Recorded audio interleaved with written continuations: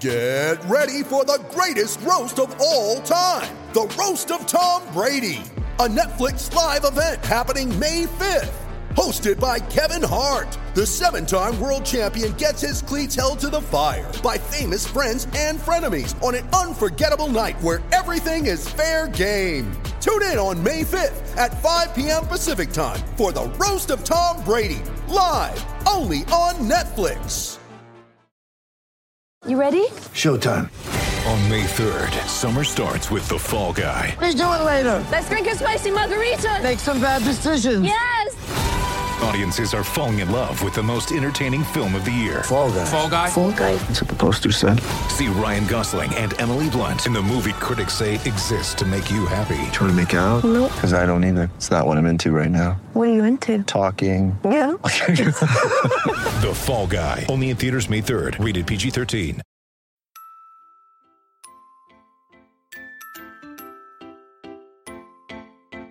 Uh-huh.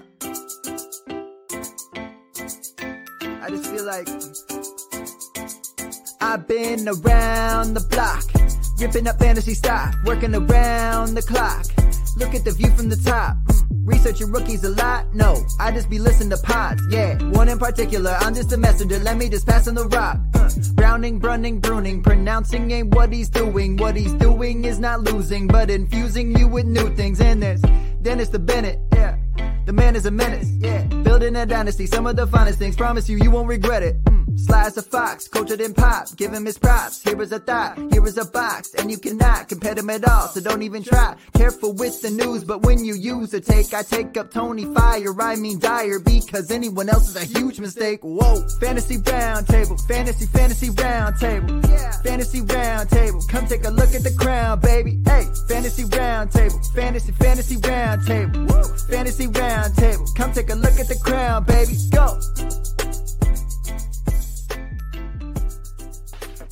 What is going on, everybody, and welcome to another episode of the Fantasy Football Roundtable Podcast. It is Monday. I've got Dennis and Matt here with me. July 5th, the kickoff of the Scott Fish Bowl 11 to be exact, which we are all excited about.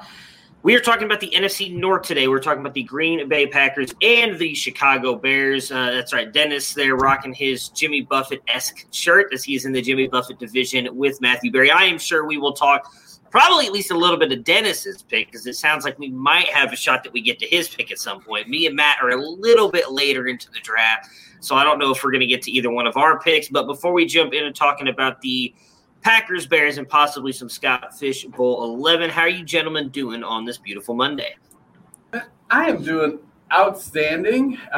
We will get to discuss my pick I just made. It's been a heck of a weekend so far. Went to the drive-in last night, got home about 2:30 in the morning after seeing my very first Fast and Furious movie, F9. So there's nothing like a Fiero in space.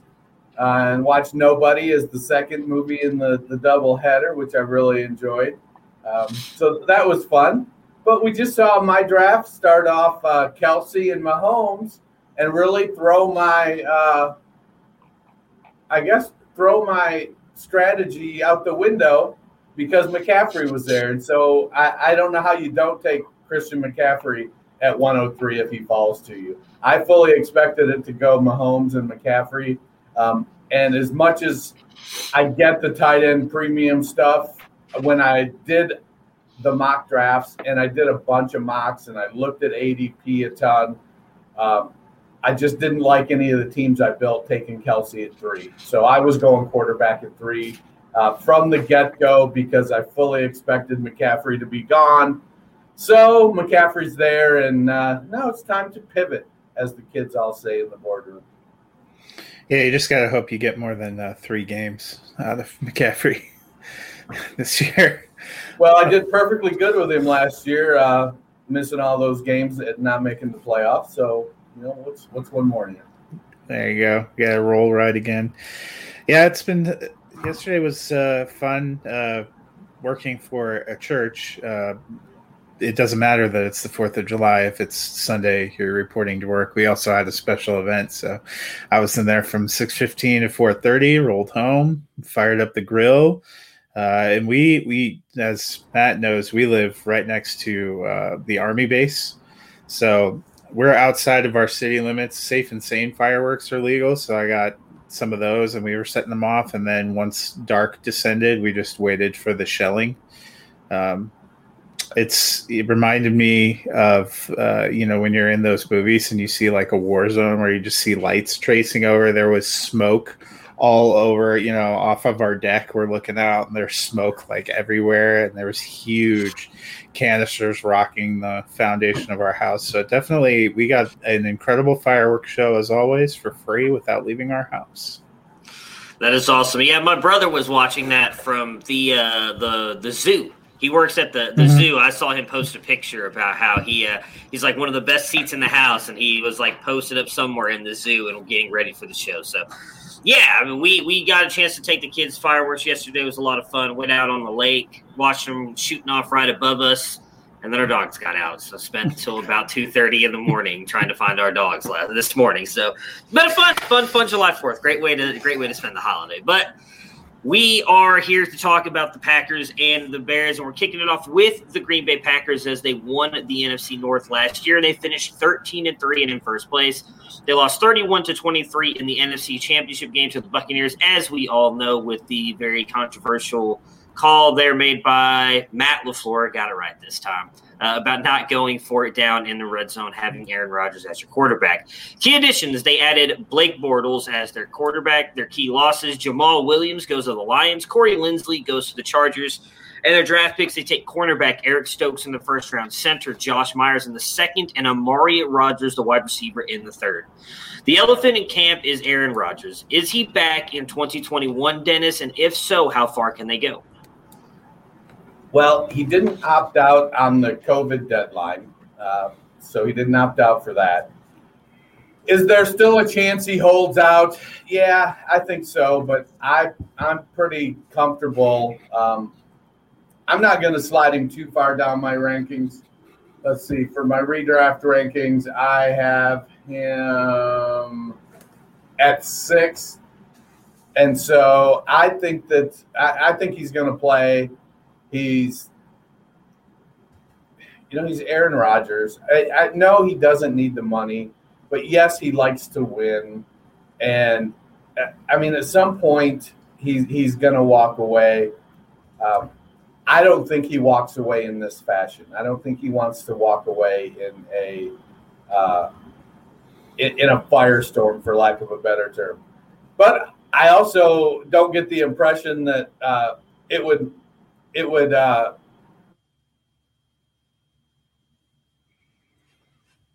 make him feel like he's coming back. Yeah, did I freeze again? Yeah. He got so excited he got choked up there. Yeah. No, I think he's coming back. I'm pretty confident that I'm pretty comfortable. I don't have any. If I had insiders, I'd probably feel confident. I don't have any insiders, so I feel comfortable that Rodgers will be back and he'll be playing for the Packers. Yeah, we've seen them go to the NFC Championship game 2 years in a row. Their team didn't get demonstrably worse. So if Rodgers is there, you would figure they're a pretty safe bet to be atop the North, and they're probably pretty safe bet to make a playoff run. We talked about when we were talking about Denver on Thursday. I don't think Aaron Rodgers gets traded because I think the way where Green Bay's at right now, it savages their cap this year, and I think a lot of teams think about that whole moving on from your superstar a little bit differently after they saw what the Patriots went through last year, watching Tom Brady walk down to Tampa Bay and hoist a trophy. All the places Rodgers has talked about wanting to go are places where he has somewhat of a decent shot to be in the same position. I don't think they want to see that. I don't think we'll see Rodgers at training camp. I don't think we'll really see him much in the preseason. I wouldn't be surprised if he sits out a game or two, but ultimately I think he ends up back in Green Bay starting. I, like Dennis, have not dropped him very far. I still have him inside my top 10 because I think he's going to play for Green Bay, and he's going to be good for Green Bay. Yeah, I do think he's going to play as well. And some of that is just hoping as well. I mean, Aaron Rodgers is, I've stated many a times, upset a lot of Brady fans and, I think Rodgers is the best quarterback I've ever seen play. And I don't mean that as disrespect to Brady because of what he's done. He's definitely the greatest of all time with the championships he's won. But Aaron Rodgers is the best quarterback I've ever seen play, at least until Mahomes came along. Mahomes might end up being that, but it's too early, in my opinion, to say that. So I hope he plays, obviously, just for the Green Bay Packers as well. I mean, they are a much different team, a very dangerous team when he is there and playing. So I would love to see Rodgers back with the Packers and playing this year. Fantasy finishes and fantasy projections. Rodgers was MVP in 2020. Where does he finish in 2021? You both kind of talked about where you had him in your rankings. Rodgers finished as QB3 last year for fantasy, 4,299 yards and 48 touchdowns, 5 interceptions, 149 rushing yards and 3 touchdowns. I, much like you two, have him right inside the top 10. I believe my early go at the rankings, I have him at 7. So not too far off, a couple spots down from 3, but I also think we're going to see Lamar Jackson bounce back a little bit. You're going to have Dak Prescott back fully healthy, hopefully. And so I think some of those guys will jump up, push him down just a couple spots. So the one thing that not a lot of people are talking about is Jordan Love. If Rodgers doesn't come back, Matt, where do you see – how good do you see Jordan Love possibly being, and what does he do for you in fantasy and possibly the team around him if he is the starter? Yeah, we, of course, got 0 sample sets from Love. I think that's one of the reasons I actually am kind of hoping Rodgers isn't back for the beginning of preseason, because it'd be nice to get a look to see what they have. I think the Packers would be fine with that too, or probably just as curious as the rest of us. Even if it's Jordan Love, I'm personally not dropping Devontae Adams or Aaron Jones out of top 12 status at their positions. I think they're good enough that they can go over that. The ancillary players, possibly a Robert Tonyan, who did a lot of his on incredible efficiency and touchdowns with Rodgers, I would slide down. I think Jordan Love could be fine. We really don't know. I wouldn't put him higher than QB2 if I thought he was going to be a starter, and probably kind of lower end at that, because there's always going to be growing pains. And while they have some incredible stars at a couple of these positions, they don't have the most incredible. It's not like they have top to bottom an incredible receiving core. They have an incredible Devontae Adams and then some other guys. Yeah. You're muted, Dennis. If Love plays, then, we saw Teddy Bridgewater be QB 19 and support 3 top 25 wide receivers. So Devontae Adams, I don't think Love – I wouldn't expect much more out of Love than I did Teddy Bridgewater. They'll scale back the offense.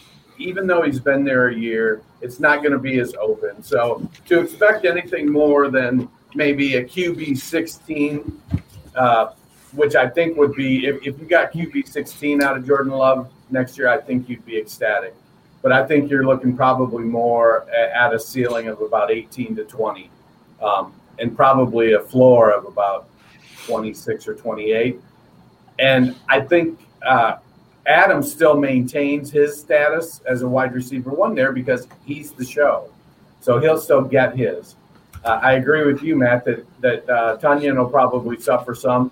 Definitely MVS will suffer. Alan Lazard will suffer. Amari Rodgers, who Kevin Funchess. Yeah, I'm already not terribly high on Rodgers prospects this year anyways. So I think, the winner, if Love starts all season, is probably A.J. Dillon. Interesting. So I just think if Dillon will get more, I think Dillon gets more carries. I don't expect there to be a big shift in what happens.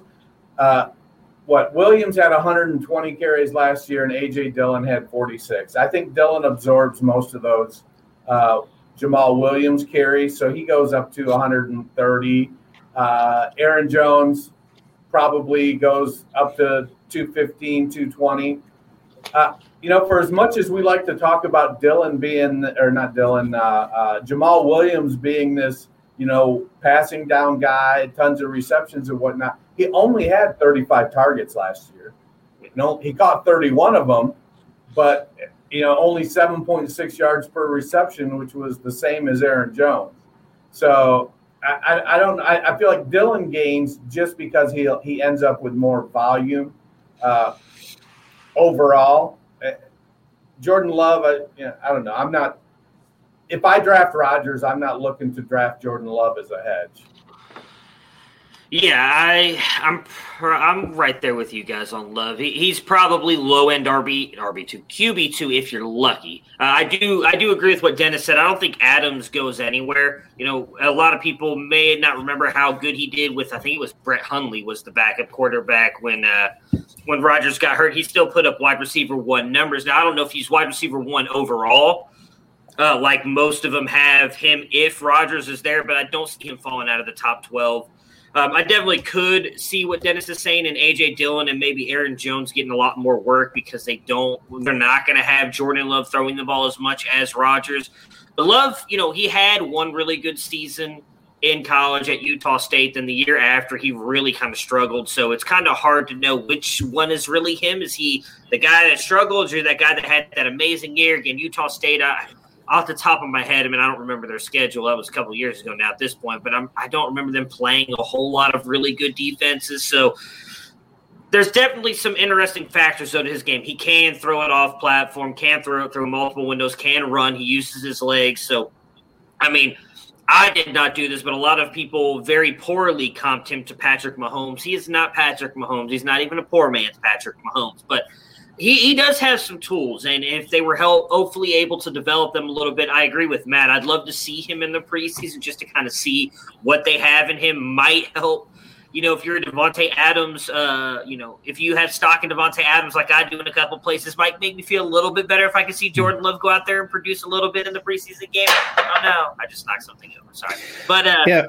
Because of last year, there was no preseason, and he never got on the field. So he's one of the rare people that could end up a starting quarterback that we've actually never seen throw a professional pass.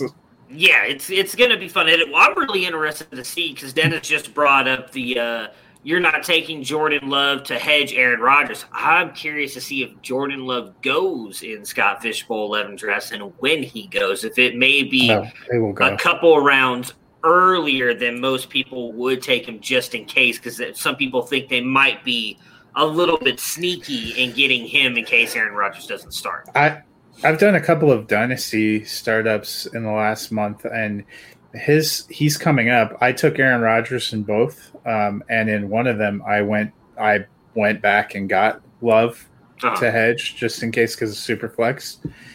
In one of them I wasn't fast enough. He went in like the 8th round. So I think there is a lot of uncertainty. Yeah, I know. I wasn't willing to go at that position. Oh, yeah, I wouldn't either. But no, yeah. There's a lot of uncertainty going on, and there are a lot of people that are on the Jordan Love hype train. Yeah, like I said, if you go back, type in Jordan Love, you're going to find the articles that say he's the next Patrick Mahomes. And so, it's... Then there was the guy in the last round of that dynasty startup that just saw a J Love available, not realizing it was Josh Love, and drafted him. And immediately I'm like, did you think that was Jordan Love? I did. You probably did. Yeah. All right, Aaron Jones. Let's see here. Aaron Jones re-signed, and he's been a top 5 running back the past 2 seasons. Does that continue, and what will we see from A.J. Dillon? Jones finished as RB5 last year with 201 carries, 1,104 yards, 9 touchdowns, 47 receptions for 355 yards and 2 touchdowns. A.J. Dillon finishes RB84 with 46 carries, 242 yards, 2 touchdowns, 2 receptions for 21 yards. Matt, how do you see this backfield shaking out? So I still have Jones as an RB1. In my first pass, I had him at running back 8.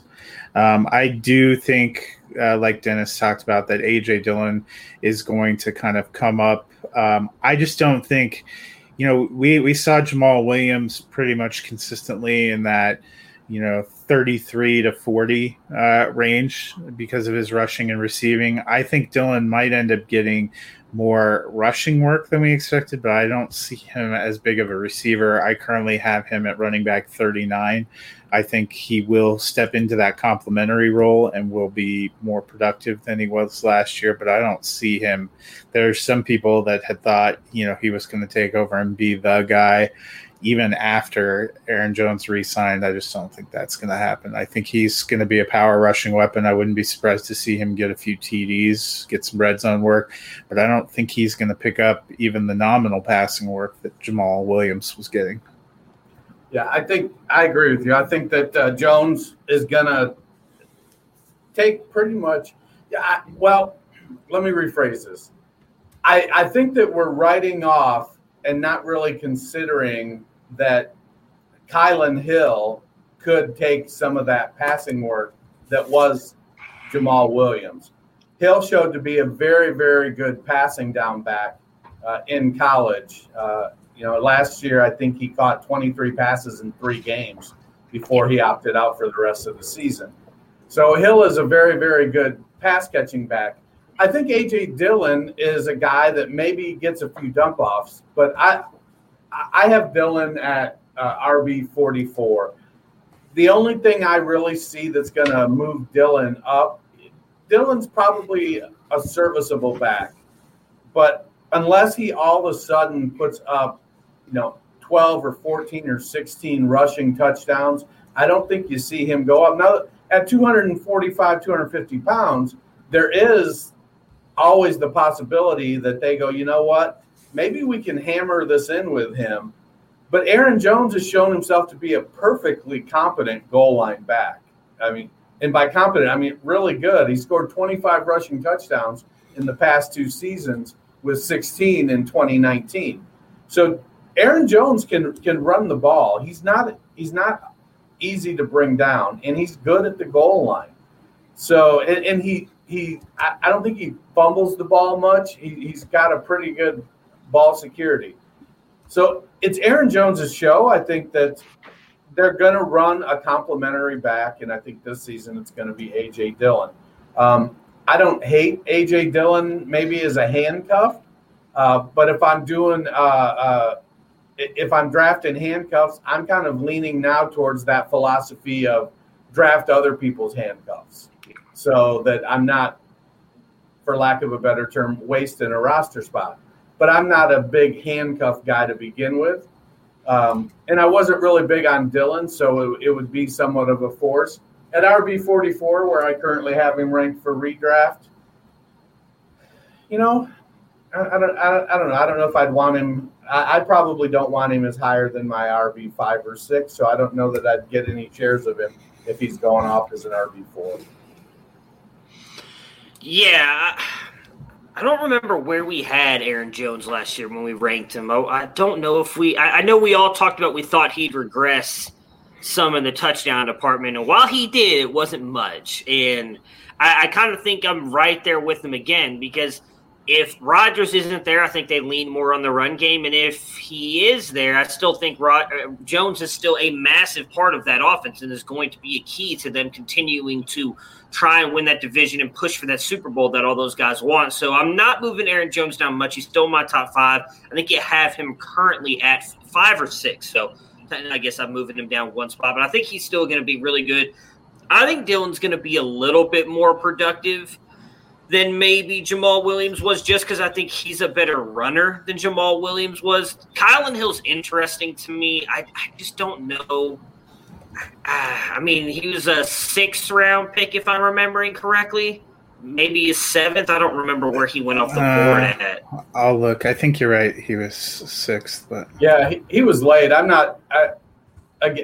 just think that as a passing down back, he's somebody that may be able to put something in. He was a 7th round, 256th overall. I think he was Mr. Irrelevant. I'd be curious to see how much they used him. He seems like a guy who they might put back more on special teams with the way that he can play, but I don't know. He was a guy who had a lot of hype. After those 3 games, a lot of people thought he should have came out the year before. He comes back for his senior year, goes into that Mike Leach offense, And everybody's like, well, how good is he going to do? Had 3 really good games and then opted out. And I don't know if that necessarily helped his stock. Again, it was a weird season last year. So he went 256. There were 259 picks, so he was fourth from the end. So I'd be curious to see if he can steal some of that work, though. If he does, that's definitely good. I don't want to say hurt both Jones and Dillon, but obviously any touches that go away from those two is going to lessen their impact at least a little bit. I think, again, I really need to get my rankings in order because we're getting even really closer and closer to the season and us doing our shows on those. But I think I might have Dillon as like a high-end RB3. I just think with as good as I expect Green Bay's offense to be in the way that they were always switching around Jones and Williams, I think Dillon's still going to get his fair amount of work, especially, again, as Dennis mentioned earlier, if Jordan Love's in there, Dillon might see even more work. So I think that he's going to get it. We saw a lot of times that they would pull Aaron Jones out to put Jamal Williams in during the goal line, whether it was for catching or running. And again, I think Dillon's a better runner than Jamal Williams was. I don't know if he's quite the pass catcher, so that might hurt him a little bit there. But overall, I think Dillon's still going to get a lot of work. So I think both these guys are going to be good. I don't know what Dillon's ADP is off the top of my head, so I don't know if he's a guy that I would really target in drafts because, again, I still think he's probably going to be an RB3. But Jones, I think, is still going to be one of those guys. And last I saw, he's going like late second, sometimes early third. So if Jones is a guy I still think he's top 5, 6. Go ahead. Dillon is RB39 standard, RB38 PPR. Okay, so I actually wouldn't mind taking that. That's right. I think he can finish higher than that score. So I think Jones. That's not a bad one. Jones, I've got to be one of the top 5 RBs off the board, I would think. Yeah, I think he's RB8 standard 10 PPR. Ooh, so I would definitely take a shot on him because I still have him. Like I said, I haven't finished my RB ones. Right now he's sitting at 6 is what I'm looking at. So I don't think I'm going to move him up to 5. So then you're getting a little bit of a value right there with him. So he is definitely a guy to target because I expect whether Rodgers or Jordan Love is there, he is going to have another really good season. The wide receivers. Adams has been great. Where do we put him with and without Rodgers, Dennis? And are there any other Packer wide receivers you can rely on? Devontae Adams finished as wide receiver 1 overall with 115 receptions, 1,374 yards, and, of course, 18 touchdowns. Well, I have Adams going into this year as wide receiver 2. I might, if they go with Love, I'd probably drop him down to 6 because I think Diggs, Hopkins, and Ridley are all going to get more volume. But at 6, then he's there with A.J. Brown, Justin Jefferson, and DK Metcalf, who are all guys that are likely to not get a ton of – they're on teams that aren't going to pass the ball as much. So I think he falls into that tier just based on expected passing volume. I think Adams, like I said, I expect Rodgers to play. I think it's going to be status quo. It's going to be Devontae Adams and AYO, as Kirk Herbstreit used to say. If you're not familiar, that means all you others. Last season, I think, what was it? Adams was wide receiver 1. And where'd they go? Lazard was wide receiver 80. And where's MVS? He was somewhere around Lazard, pretty far back there. So I think it would be more of the same this year with Rodgers, especially because, they've got – we saw the Packers draft Corey Linsley a few years ago in the 2nd or 3rd round. He stepped right in, became a great center. They went back to the well this year, drafted another Ohio State center. But we've also seen some Ohio State line centers like Billy Price come into the league and not quite do so good. So I don't know if it's an automatic plug and play with Myers at center. Bakhtari's getting older, Lane Taylor. So the offensive line is showing some age, and they're trying to infuse it with some youth. We'll have to see if it gels and if Myers can step into that role again. I expect them to be a Super Bowl contender this year. because they're going to score points with Rodgers, Adams, Aaron Jones, Robert Tonyan. You've got MVS, who's a deep threat. Especially, you love MVS, especially if you're one of the drops don't matter people. Alan Lazard. The wild card is Amari Rodgers. I just don't think it's an automatic plug-in. He's going to come in and get 80 or 90 targets from the slot.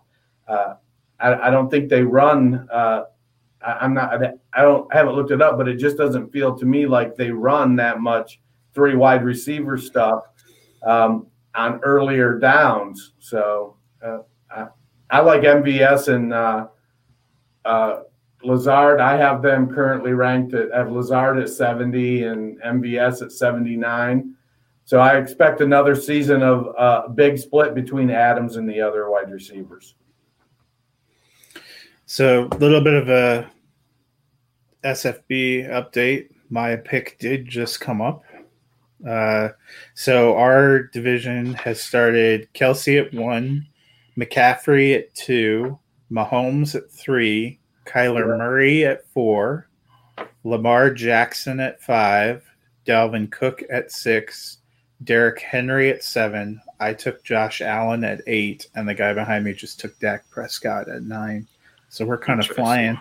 Yeah, Josh Allen's a steal at 8. I thought it was good too. We were just talking about he would have been your pick at 3. If CMC hadn't fallen to me at 3, I was taking Josh Allen. This morning I had a little bit of an inkling to maybe go Dak Prescott, but Allen would have been my pick. We're currently on pick 6. Pick 5 was just made, so Matthew Berry's on the clock right now. Ours started out at Kelsey at 1, Mahomes at 2. And then McCaffrey at 3. What could I do? I couldn't. I had to take McCaffrey. Josh Allen at 4. Kyler Murray at 5. Yeah. And we are currently on pick. Oh, yeah, still pick 1. Still pick 1. So. I mean, I don't know if any of you know who Halal is. HJ Chammy or something on HJC Hammy. I forget how. I'm not sure how to pronounce his Twitter handle. Jonathan Taylor 101. I don't hate it. I mean, nice. if you feel you can go quarterback later, I don't hate it. I'm interested because I'm going to be honest. We'll get back to the Packers in a minute here, everybody. I have not done any mocks this year because I feel like I over-prepared last year. Now, some of it, again, was me taking Chubb and Kittle in my first 2 picks and then losing them practically all season last year. That really kind of killed me because the rest of my team was really good, but I was like, I felt like I over-prepared a little bit. I expected certain things to happen that didn't happen. So this year I'm just trying to – I got I don't remember. I think it was Addison Hayes did a little like projection thing or whatever with the Scott Fishbowl stuff. I did that.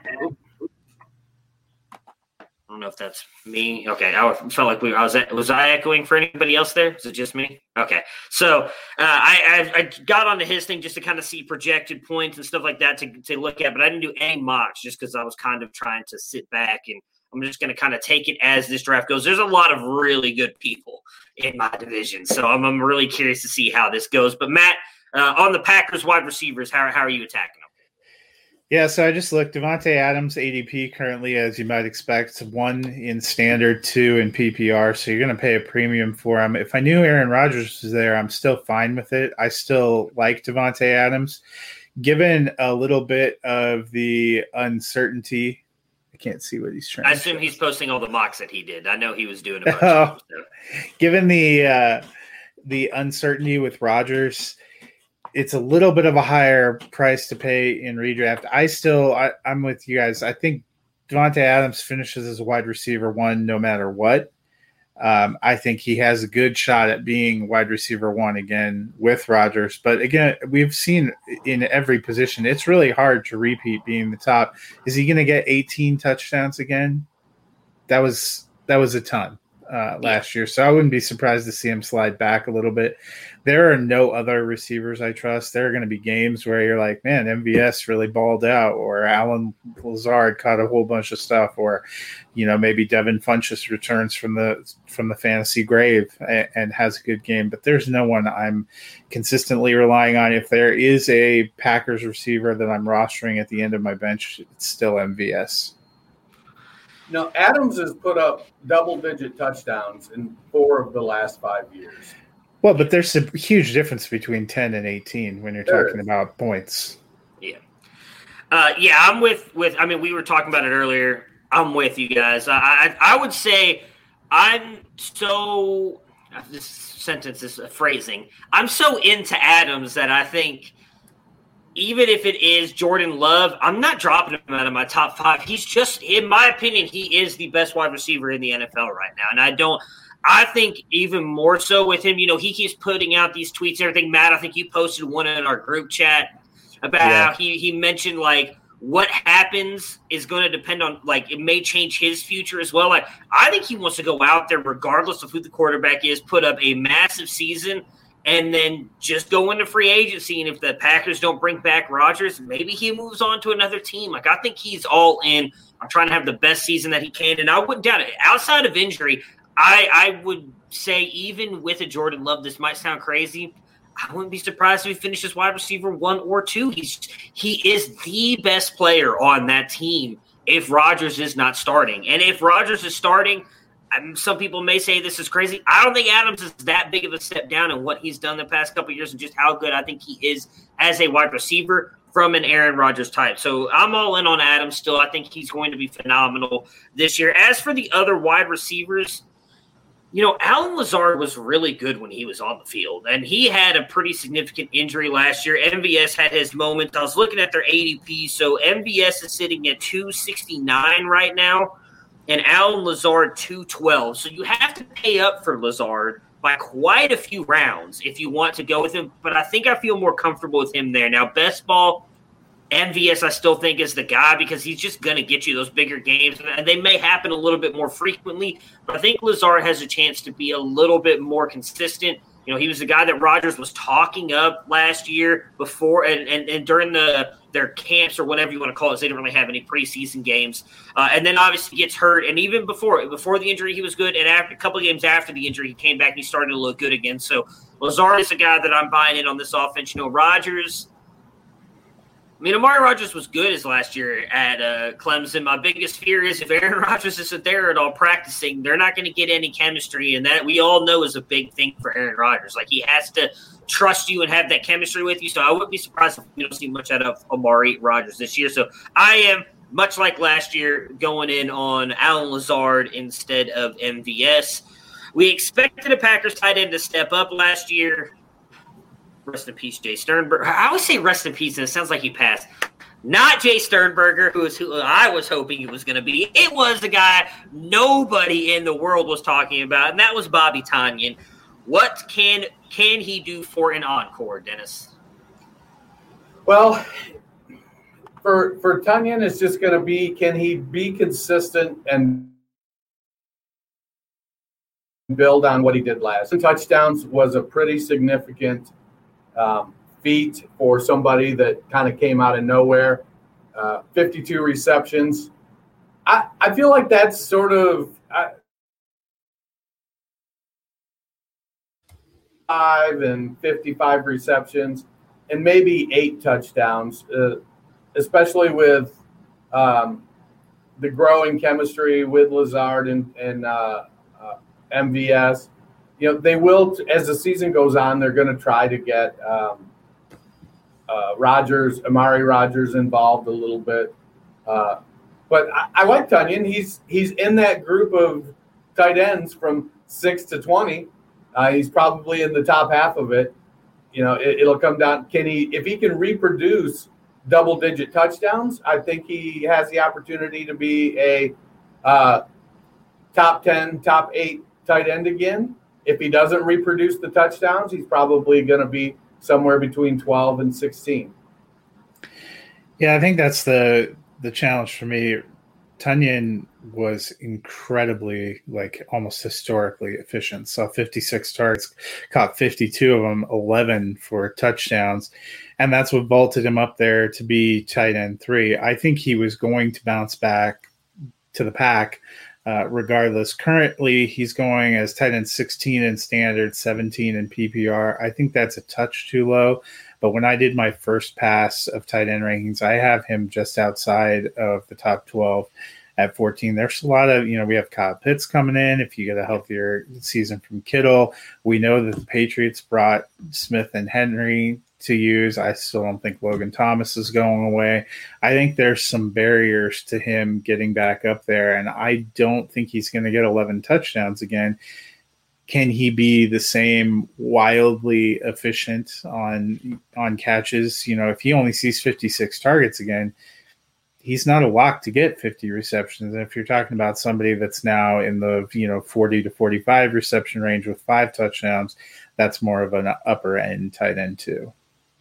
Yeah, so I have him just on the edge. I have him as tight end 12 right now, being a tight end 1. Again, a lot of that I do think is contingent on Rodgers. I don't think he's going to be near there if Love is the guy. I think Love is going to try and rely on Adams and probably that running game, probably his own legs more than a Bobby Tonyan. But if Rodgers is there, I don't think he has the touchdowns. I do think those go down a little bit. But again, it's just so hard.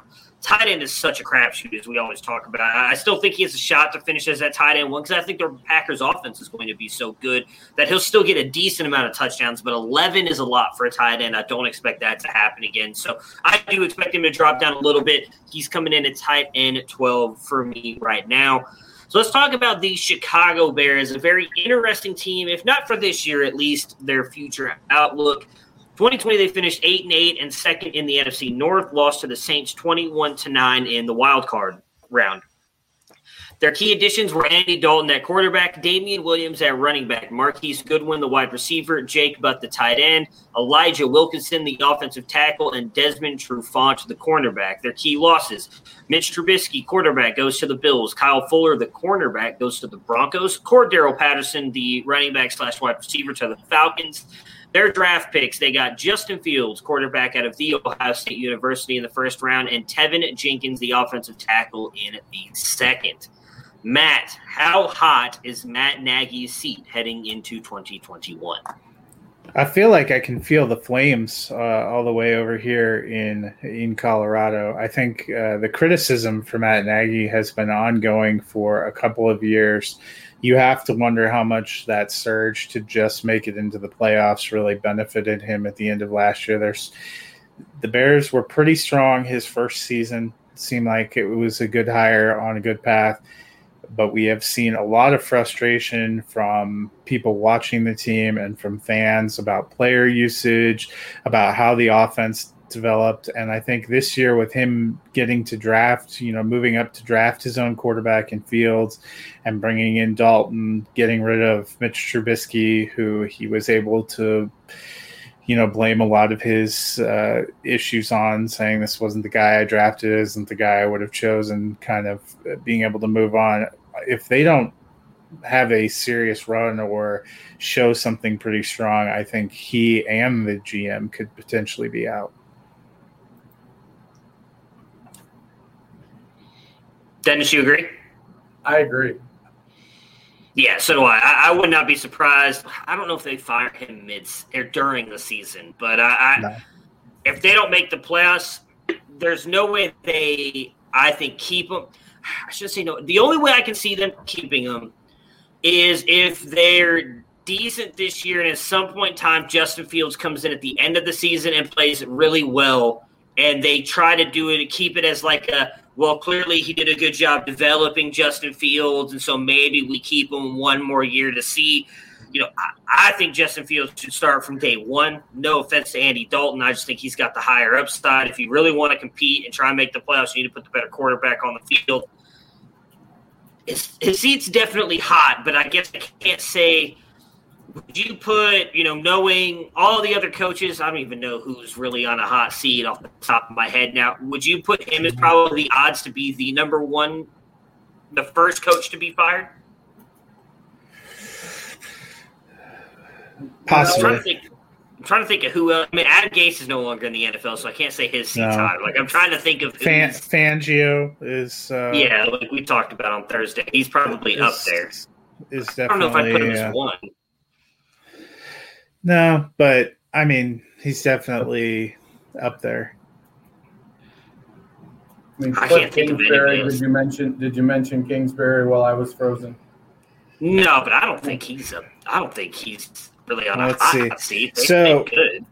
That graphic that I posted, coaches potentially on the hot seat: Matt Nagy, Mike McCarthy.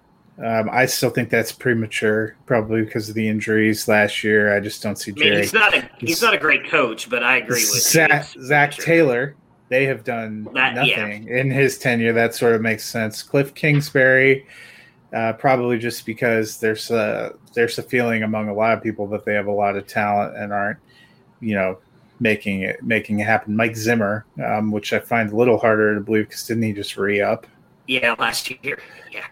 Fangio, I think, is earned, and then there was other ones according to Jason La Canfora that he thought were on the hot seat. Brian Flores, Matt LaFleur, and David Culley make no sense to me. Flores has been doing nice things with the Dolphins. They were always going to be a rebuilding project. Matt LaFleur, all he's done is go to the NFC Championship game. Makes no sense. It's not his fault this thing with Rodgers has happened. And poor David Culley has the worst roster in the NFL and has never coached a game. I don't understand how he could possibly be on the hot seat. Yeah, I agree with you with those last three. Well, I think the thing with Culley is that I don't want to say he wasn't a legitimate candidate because that's terrible, but it feels like Jim Tomsula. Like they weren't ready. They just weren't ready. And then when they decided, okay, here's who we want, everybody said, no, man, you're a train wreck over there. We're not going. And I feel terrible for Culley because he's worked 40 years to put himself in a position, and he literally is going to get the worst team in God knows how. I mean, I think they're going to – they look like they might be worse than the 0-16 Browns and 0-16 Lions. What, you're saying Davis Mills and Randall Cobb don't strike fear in the heart of opposition? And Culley, he's going to get his one shot, and he likely took it because it was going to be his only shot at his age. And he's there. It so reeks of Jim Tomsula, where what are we going to do? We got to give it to somebody. We can't not have a coach. Here, you take it. And that's the only reason I think Culley is on the hot seat is that he's going to have to do something miraculous with that team. If the first sign that they show that they're not playing hard for him, I do think that the seat gets legitimately hot. But if they play hard for him this year, then I think people go. Yeah, I mean, Houston's not a great organization, but it just not right now. Yeah, it just feels. Well, I would terrible. say I don't think his seat is hot. I just don't think it's his seat, if that makes sense. Like it's right. Because I agree with what you're saying, Dennis. I don't think regardless of whether he wins, like nobody expects him to go out there and win any games, right? Even if he goes out there and wins 5 games, they're going to bring somebody else in. I should say, if he wins 6 or 7 games, maybe they do let him stay on there because nobody expects him to win more than 1 or 2. But I don't expect him to be the head coach of that team for long, unfortunately. And nothing against him. I think a lot of it is just to do what we were just talking about, how bad that roster is. There's only so much you can do to win games in the NFL with a roster like that. And the best coach in the world could not go in there and take that team to the playoffs, in my opinion. So, I just don't think – him being on that list, I think, is a little bit of a cop-out. Now, Flores, I agree with you with the group he was put in there with Flores and LaFleur. LaFleur, the only reason I could see him being on the hot seat is because of all the crap he got for that call last year in the NFC Championship game, and maybe people believe that him and Rodgers still have some kind of feud, but it seems like he has a bigger feud with Gutekunst than it does LaFleur. So I don't understand either one of those. Fantasy finishes and fantasy projections. Assuming Dalton starts at the outset, when do we see Fields, who finishes higher for fantasy? Andy Dalton was QB 31 last year, 2,170 passing yards, 14 touchdowns, 8 interceptions, and 114 rushing yards. What do you think, Matt? How does this QB room shake out for the 2021 season? So I think Dalton is going to start the season, but we have talked about how hot potentially the seed is, and looking at the schedule, so they're at the Rams. I don't feel good about Chicago there. Home for the Bengals. I think they can win that one. At the Browns, not a great game. Home for the Lions, you could be 2-2. At the Raiders, could be a toss-up. Then you're home for the Packers, and we've had them talk. There's been a lot of talk about how you never beat the Packers. If they luck into Jordan Love being in that game, maybe you give them a better chance. But otherwise, I still think the Packers are better. Then you're at the Buccaneers, and I think it starts to get desperation time. So I wouldn't be surprised if Halloween Day home against the 49ers, you see Fields out there, because I don't think they can afford to wait too long if they're not in good playoff position with Andy Dalton. Yeah, it's I think from a talent perspective, it should be Fields. It should easily be Fields. But from a history perspective, Dalton is the best quarterback they've had in a long, long time. And it's the old, I think it's a floor versus ceiling sort of mentality they're taking. And there's going to be some thought that says our defense is defense number X, whether it's 2, 5, 7. It's a pretty good defense, I think. And they say, well, if our defense can play at a top 8 level, Andy Dalton can put us in position to win games. If our defense is playing at a bottom 8 level, Andy Dalton is not going to be the reason we win games. Yeah. Justin Fields, from all offseason reports I've seen, has handled himself really, really well. And I think sometimes as coaches, you just have to look at a situation and go, we drafted this guy here for a reason. We believe in him. I appreciate everything you brought to the team, Andy, but we're going to go with the rookie. And I need you to be a solid veteran and be ready. So. Yeah, I mean, I really think that's the route they're going to go. I mean, we talked a lot about it on the draft day coverage, and then Matt, I know me and you've talked a little bit about it here and there throughout the off-season stuff, because a lot of people keep comparing it. Because Matt Nagy talked about the the Mahomes and Alex Smith stuff, because he was at Kansas City when that happened. The difference is, in my opinion, Andy Dalton is not Alex Smith. I mean, Alex Smith was consistently taking a very good Chiefs team and was playing very good to the playoffs before they drafted Patrick Mahomes.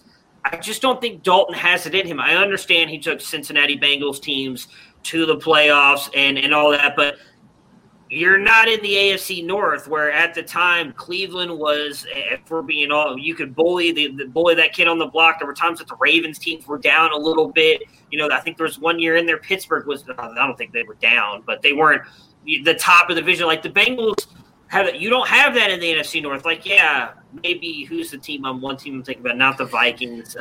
My goodness, who's the team I'm not remembering here?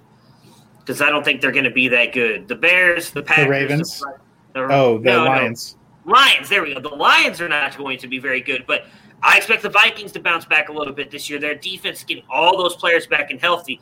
I already like to shit on Kirk Cousins. He's still a pretty decent quarterback. They've got one of the best wide receivers in the NFL in Justin Jefferson, a good running game, a decent offensive line. Like, this is going to be a very competitive division, and if you want to make the playoffs, if you want to keep your job, you've got to win games. Floor be damned. Justin Fields has the higher ceiling. I would not be surprised if Dalton starts the season. And again, I'll say selfishly, because I'm going to be at that week 3 game. I want to see Justin Fields starting by then.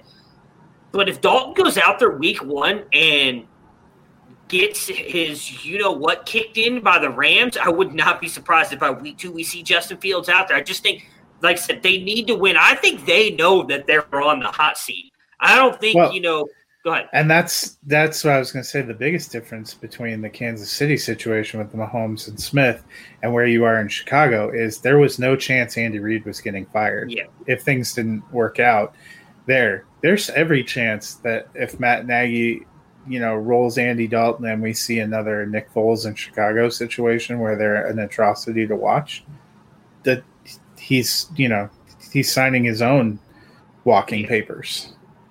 Yeah, so I do think we will see Justin Fields sooner rather than later. So I'm ranking him ahead of Andy Dalton as well. I'm going to stick to that this year. I said that last year with Justin Herbert, came true, and I did not rank Justin Herbert very favorably. This year, I will do that with Justin Fields because I do think he's going to start and he's going to have a really good season.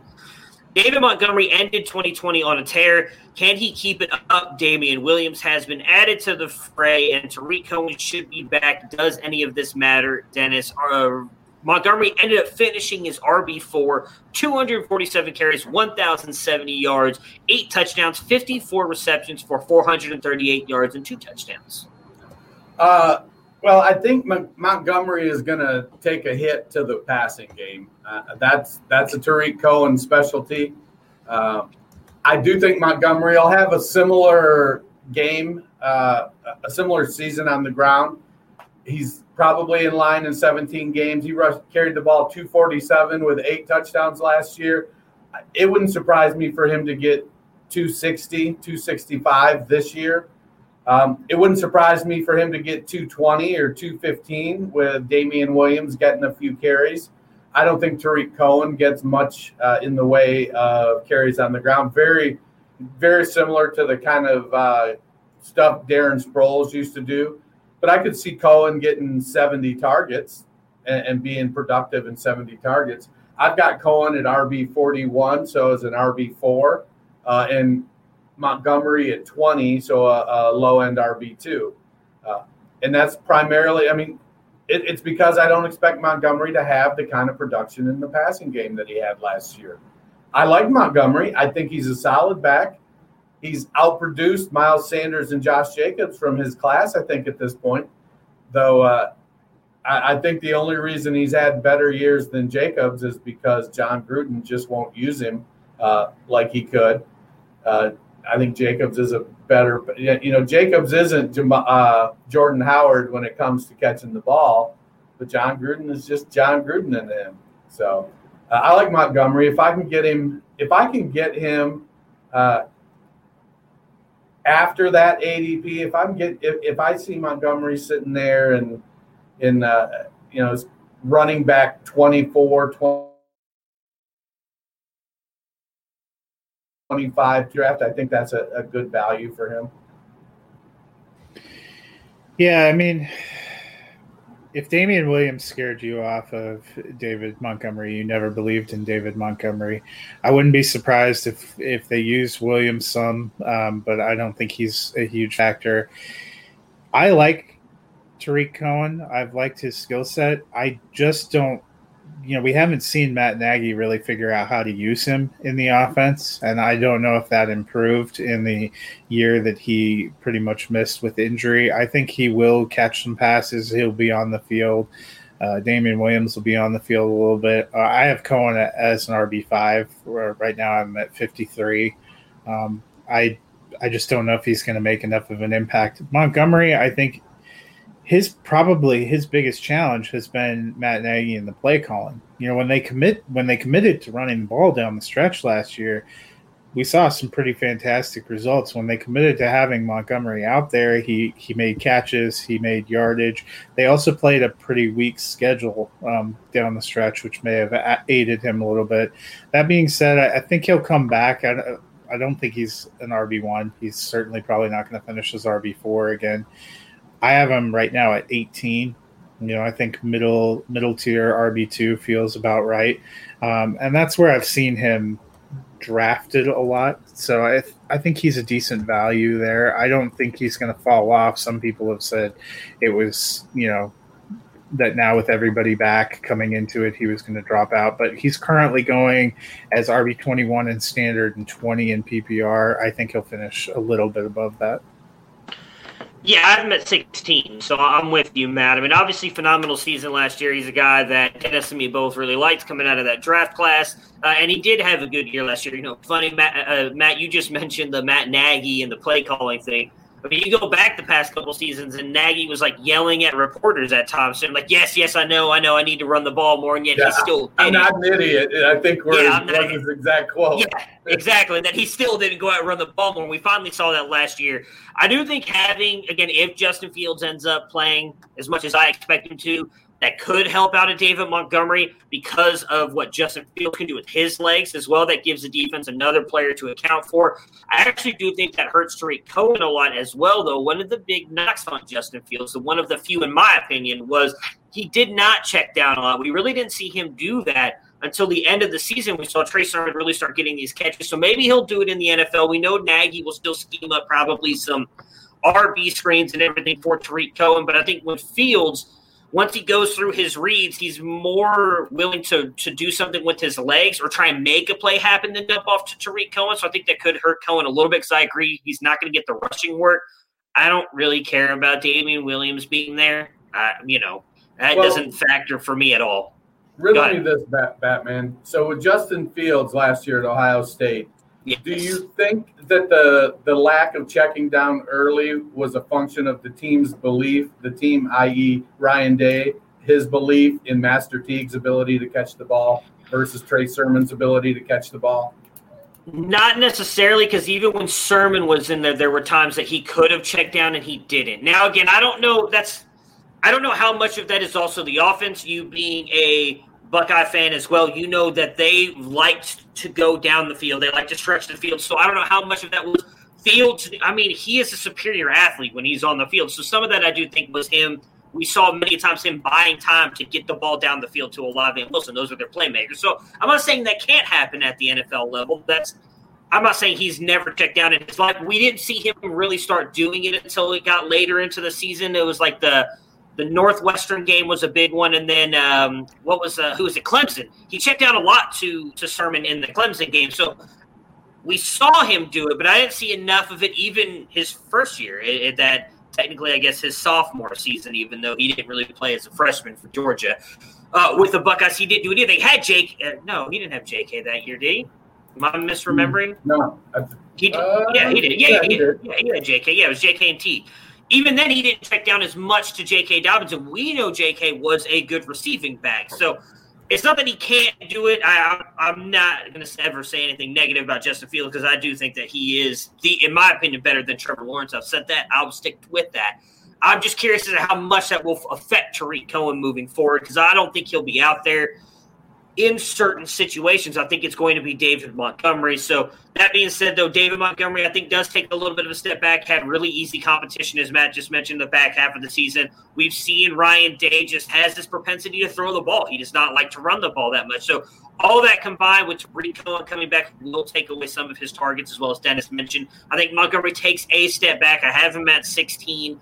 Would I be surprised if he finishes right around the 10 to 12 range and is an RB1? No, not at all. But I don't think he finishes as RB4. That, I think, is a little bit of a stretch. For me, do either one of you see him breaking, let's just say, top 5, 8? Like, does that – I know it may be in the range of outcomes, but, like, how comfortable would you feel, like, betting money on it? I wouldn't bet money on it. Yeah, I just want to double check, so. I mean, if Cohen goes and blows out his other knee in training camp, then I think you go, okay, well, then it's a much higher probability. But to be fair, this time last year, we probably all would have said we wouldn't bet money on him finishing top 5 of a 0% chance, too. That's the NFL's a weird place. That is very true. All right, the wide receivers. Where does Allen Robinson finish, and how about Mooney? Is there any hope for Anthony Miller here, Matt? So Allen Robinson finishes wide receiver 9 with 102 receptions, 1,250 yards and 6 touchdowns. Darnell Mooney, wide receiver 50 with 61 receptions, 631 yards and 4 touchdowns. Obviously, there were all the rumors about them trading Anthony Miller during the draft. Never happened. Yeah. So those are the 3 guys now with a Dalton/possible Fields mix here. How do you see the wide receivers coming together? So I still like Allen Robinson. I currently have him at wide receiver 7, where I'm sitting. I think he's a wide receiver 1. We've seen him be team-proof, quarterback-proof with much worse passing options than what he's got now. I think he's going to be fine. I think Mooney will take a little bit of a step up. He was a nice wide receiver 50 finish last year. I think he will be more in the upper 40s, maybe even the lower 30s, probably just inside the wide receiver 4 range. Miller, they're going to keep him.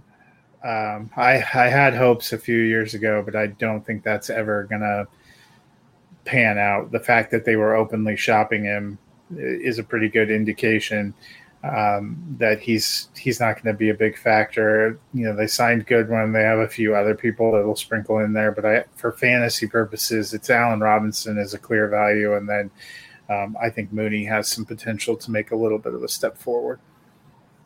Yeah, Robinson is who we know who he is. He's an alpha wide receiver. We've seen him be successful with terrible quarterback play for virtually his entire career going back to Penn State. So I have him ranked at QB 10 or wide receiver 10 right now. The only issue I have with Mooney was we saw Anthony Miller come on 2 years ago and then fade last year. Is Nagy, from that Andy Reid tree, is that does it feel like it's another one great wide receiver supporting offense and then 2 or 3 guys that sort of just fill in and you never know which one, like in Kansas City with Andy Reid? I think we see that in Green Bay with their offense setup. So is it how comfortable are you, even if Mooney builds on his breakout last year, how comfortable are you that he's going to get the targets? I have him as wide receiver 53 going into the season. That may move before the rankings become official. I have Anthony Miller at 83, but it wouldn't surprise me if those were flipped. We've seen. Or it's the Daz Newsome breakout season. Miller flash, a first round or early second round wide receiver draft pick. He ends up with it's his third year in the same system. Traditional when wide receivers kind of start to break out. So Miller could take that step this year and Mooney could regress. I like Allen Robinson. If I'm looking at either of the others, I'm kind of backed off and sort of waiting to see if they fall to me. But they're purely depth plays.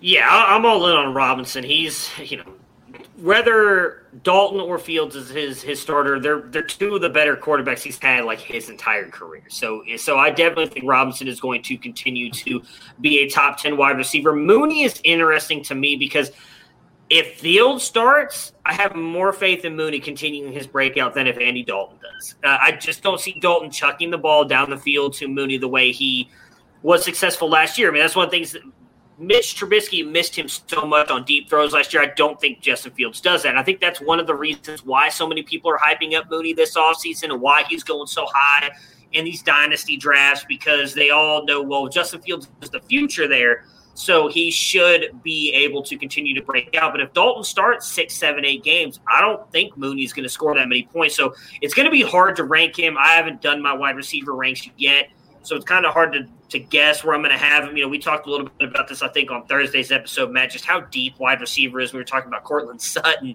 and how, we think he's going to have a really good year. And even then it's kind of hard to slot him in certain places because of how deep that position is. So, and while it definitely has a moment where it falls off, not knowing if Fields is going to be the starter day one is going to be hard for me to rank Mooney very high, because I think Dalton is going to hold him back, much like Mitch Trubisky did last year. So are we forgetting about their key wide receiver free agent signing, though? Listed as their starting slot receiver, Marcus Damiere Byrd. No, I'm not. No. I mean, if you want to rank him, go ahead. I'm not going to. I think I'm good. I'm sure I got him ranked. I just can't find him yet. That's all right. So at the tight end position, Jimmy Graham had a solid 2020, and he's back. But does Cole Kmet take over in 2021? Where does the top tight end finish? Jimmy Graham finishes tight end 13 with 50 receptions, 456 yards, and 8 touchdowns.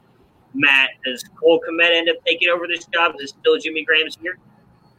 Kmet had a better finish to the year. You know, we started seeing him get more involved. It can often take a little bit of time for rookie tight ends to come along.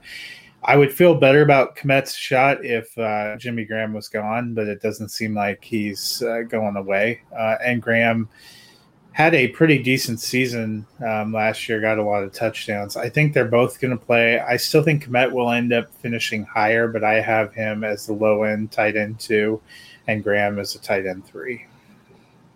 Yeah, I'm with you on those rankings. I have Kmet at 19 and Graham at 33. I think Graham is going to be buoyed solely on – he's going to have a couple 2-touchdown games where he catches, 3 passes for 5 yards and 2 touchdowns kind of thing, and that's going to boost Graham up the rankings. His athletic ability has waned at this point in his career. Will Kmet break out? I think it comes down to will he get the volume. Last year, Kmet had 44 targets and Graham had 76. If they swap that, Graham had a 66% catch rate on 76 targets, so 50 for 456 and 8 touchdowns. I could see Kmet putting up that kind of year. He's looked good, so I don't see that as being something that's that far fetched. Yeah, his ADP is tight end 20 in PPR, so it's a little higher than I would like for somebody that hasn't really gotten a great shot. Graham was tight end 13 last year, so. But it could be a little bit like in the Irv Smith, Kyle Rudolph situation for a couple of years. We knew Irv Smith is the better player, but sometimes just having another guy out there prevents you from getting the opportunity. Maybe a year. I don't know if Jimmy Graham's got much longer. I mean, I keep thinking every year he goes into the season it's his last year. But, yeah, I think Cole Kmet surpasses him at least a little bit this year. I'm going to be honest, neither guy I'm trusting very much or guys I want to be my starting tight ends on my roster. But if I had to pick one, I'm still going Cole Kmet. I think he's going to be a little bit better. So that'll do it for our NFC North coverage. I wanted to give you guys a little bit of heads up. So in our Slack channel for the Campus to Canton group, we are talking about our drafts right now. So in the Otis Redding, I'm going to be honest, I don't know who that is. Don't shoot me. Sitting on the dock of the bay? You don't know sitting on the dock of the bay? Don't listen to music. I don't listen to music. R&B? Oh. I don't listen to music, guys. Look, I'm just being honest. I don't listen to music. So it's worth all day long for me. So I'm just saying. But the first 3 picks in his that have all gone off the board at the moment is Mahomes, Kelsey, McCaffrey. Then in the NSYNC division, I do know who NSYNC is. Mahomes, of course you Allen. do. That's a bigger indictment. That's only because I have a couple of NSYNC albums. Okay, I mean, I've only heard it because that was like my time growing up. Like I didn't always not listen to music. I listened to music when I was younger. I was big and popular. Nowadays, I don't listen to anything. So like back then, I didn't really listen to a lot of older music. It was Mahomes, Allen, Kyler were the top 3 picks. Austin just got Kelsey, it looks like, in his, as he just posted in our chat here, the thing. Then Jarek in the David Bowie division. I know who David Bowie is, so, if that makes you feel any better. I do know that. It went CMC, which was him at 101, then Dak, Kelsey, Mahomes. So Mahomes went at 4 in that. That is very interesting. So, yeah, Austin, if you're still watching – okay, Kelsey went at 4 with CMC, Mahomes, Dalvin Cook, Kelsey. Wow.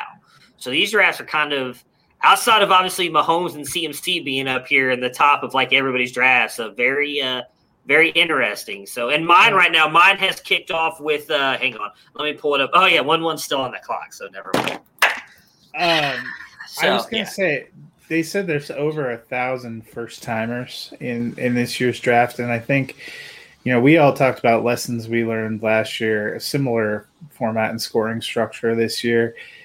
I think what you might be seeing is people who are used to redraft leagues but not maybe understanding how the scoring here is going to really impact some of these positions. Because if you were in a normal redraft league, you're probably not taking a tight end in the first round. You're probably not worried about, Superflex, you're always taking a quarterback, but I think that's why you're seeing some of these running backs kind of going up. Well, that's what's going to be interesting. I don't know about you guys. I assume Dennis probably doesn't in his. But I have 4 fans in mine, and then like a bunch of like heavy hitter analysts. So I'm very curious to see how that goes with the stuff. Again, so we're still waiting. 101 still on the clock. No big deal. It's only been a couple of hours, but I have 8 fans in my group. Oh, okay. There you go. Nice. Yeah, there's it's mostly fans in our group, and I think when they did the hands count, there was 6 first timers, which would be half the field. We just completed the first round. So in ours, just keep rubbing it in. Just keep rubbing it in. I went Allen at 8, then Dak Prescott went 9, Justin Herbert went 10, Alvin Kamara went 11, Ezekiel Elliott went 12, waiting for the wraparound for him to grab another player. So 4 more picks, and then I'll be up again. Yeah, we're through 5 picks. Through 5 picks. Matthew Berry is on the clock right now. So we went Kelsey, Mahomes. I got CMC at 3, then Josh Allen and Kyler Murray. And who was picked in your division, Matt? We're number 1 still on the clock. So by the time we get to Thursday's show, we might be at my pick in the second round at that point. So we'll see what happens. But yeah, I can't wait to see what happens. But holy crap! It is what it is. Yeah, probably West Coaster still sleeping. Dude's in Hawaii. It's 5 a.m. I'm not gonna make a big deal about it yet. It's still there, but obviously, so if you're in Hawaii and you're the 101, there is absolutely no excuse to pre-draft. But actually, there's no excuse to pre-draft 101. Period. You should know who you. Yeah, it's not like you were waiting to see what 101 was going to do. So the only excuse is you don't understand how MFL works. So you can't figure out how to make a pre-draft list, which is my case. Knowing who 101 is, there is no doubt. There's no shot that they don't know how MFL works. This is a big name guy. I don't want to throw anybody under the bus because I feel like me joking about this. I don't really care. No, he's not in my division. But I will say really quick before we get out of here, for those of you still watching, make sure to tune into the Scott Fishbowl Podathon if you guys can. They've got a bunch of great guests going on there. We at Camps to Canton are sponsoring the Women's Power Hour with Sam Holt, stepmom Lauren, at the 9 o'clock, and then Stephanie Smalls and Linda Lyons at 1 a.m. And then you can watch me and Austin bright and early if you really want to wake up at 3:30 a.m. Eastern time. Tomorrow morning we will be on talking about Camps to Canton. So excited about that. Excited about waking up at like 2 o'clock in the morning. My time, super thrilled, but it's going to be fun. I'm going to have not that much earlier than you wake up for work. It's only an hour, but I'm trying to figure out how I'm going to schedule my sleep schedule tonight. Like I'm hoping I can go throw myself in bed at 8 and sleep, because usually I go to bed at 11. I can't do that tonight. There is no going to bed at 11 and waking up at 2. I'll be dead tired. So it'll be fun though. You only live once. Pull an all-nighter. That's what they – oh, God, no. I'm too old for that now. I can't even – most nights I get to 12 and I'm looking at my wife can we go to bed, please? It's too late. I'm too old. Let's just say no. I'm not doing it, Austin. I'm not doing it. You can stay up all night. I think you have off work tomorrow. I can't do it. I got to get up and then go to work after that. And, I'm not trying to kill anybody. So, all right, that'll do it for us today, though. Matt and myself will be back talking. I already forgot the teams again. Vikings and Lions on Thursday. I will do my best to see the new episode of Loki that drops on Wednesday so we can talk 2 episodes. Obviously, some major revelations in the last episode. Was that episode 3, right? That we haven't talked about? 4. Episode 4, which Matt and myself did not get a chance to talk about last week, so we will definitely talk about that on Thursday as well. And we will update you guys as we get around to my second pick in Scott Fishbowl on Thursday, because that's the way it looks like it's heading. And then Matt and Dennis can leave us some notes on how his draft's going as well. We'll talk about that on Thursday. Until then, everybody enjoy if you're off the holiday, and we'll talk to you guys again soon. Later. Prepare for glory! I don't know if you got your popcorn ready. Do you got your popcorn ready? I came out the womb, I was ready. And he's hit the end zone for an unbelievable touchdown. I would be honored if you played football for this team. Throw it up above his 40-yard line. Who can make a play? I can. Who can make a play?